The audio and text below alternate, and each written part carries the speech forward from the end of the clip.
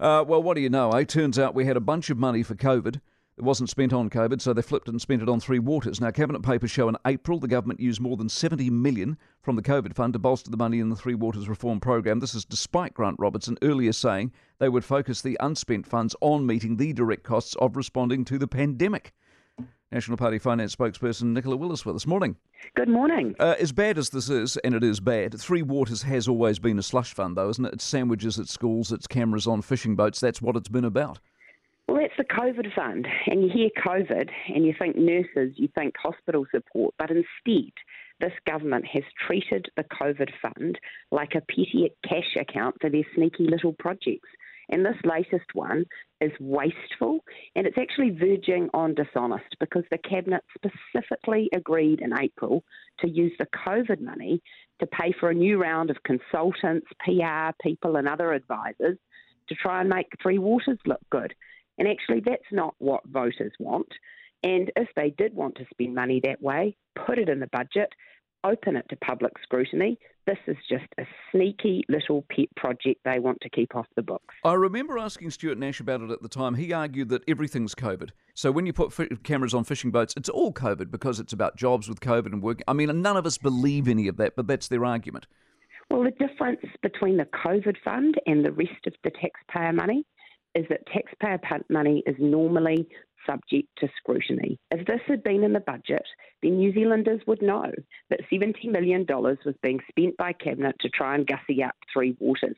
But they didn't want New Zealanders to know that, so they've used the COVID fund. And I think that's arrogant. It shows a contempt for voters, and it is verging on dishonest. And when people start wasting money like this, you've got to ask yourself, do they understand there are New Zealanders who are really suffering with the cost of living, who gave that dollars in tax but could have used it in their back pocket? But no, Labor are intent on pushing their Three Waters project. That is a dog, by the way. They should just drop it, that this is good money after bad. 14 million went for iwi and Maori understanding. What does that mean? What does that mean?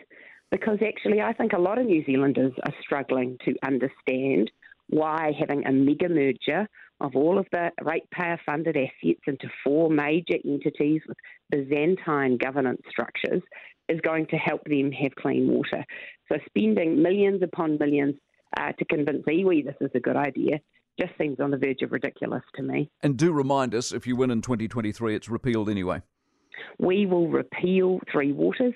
We'll replace it with something much simpler because we respect that communities have funded these water assets over generations and they deserve a voice in how they are operated. Appreciate your time, Nicola Willis, National Party Finance spokesperson. Just to give you the background, documents show that December 14 of 2020, the government quietly rescinded the original restrictions on the uses of the envelope of money, extended the scope for spending to include more general costs, including Three Waters departmental program costs and public information they never told us.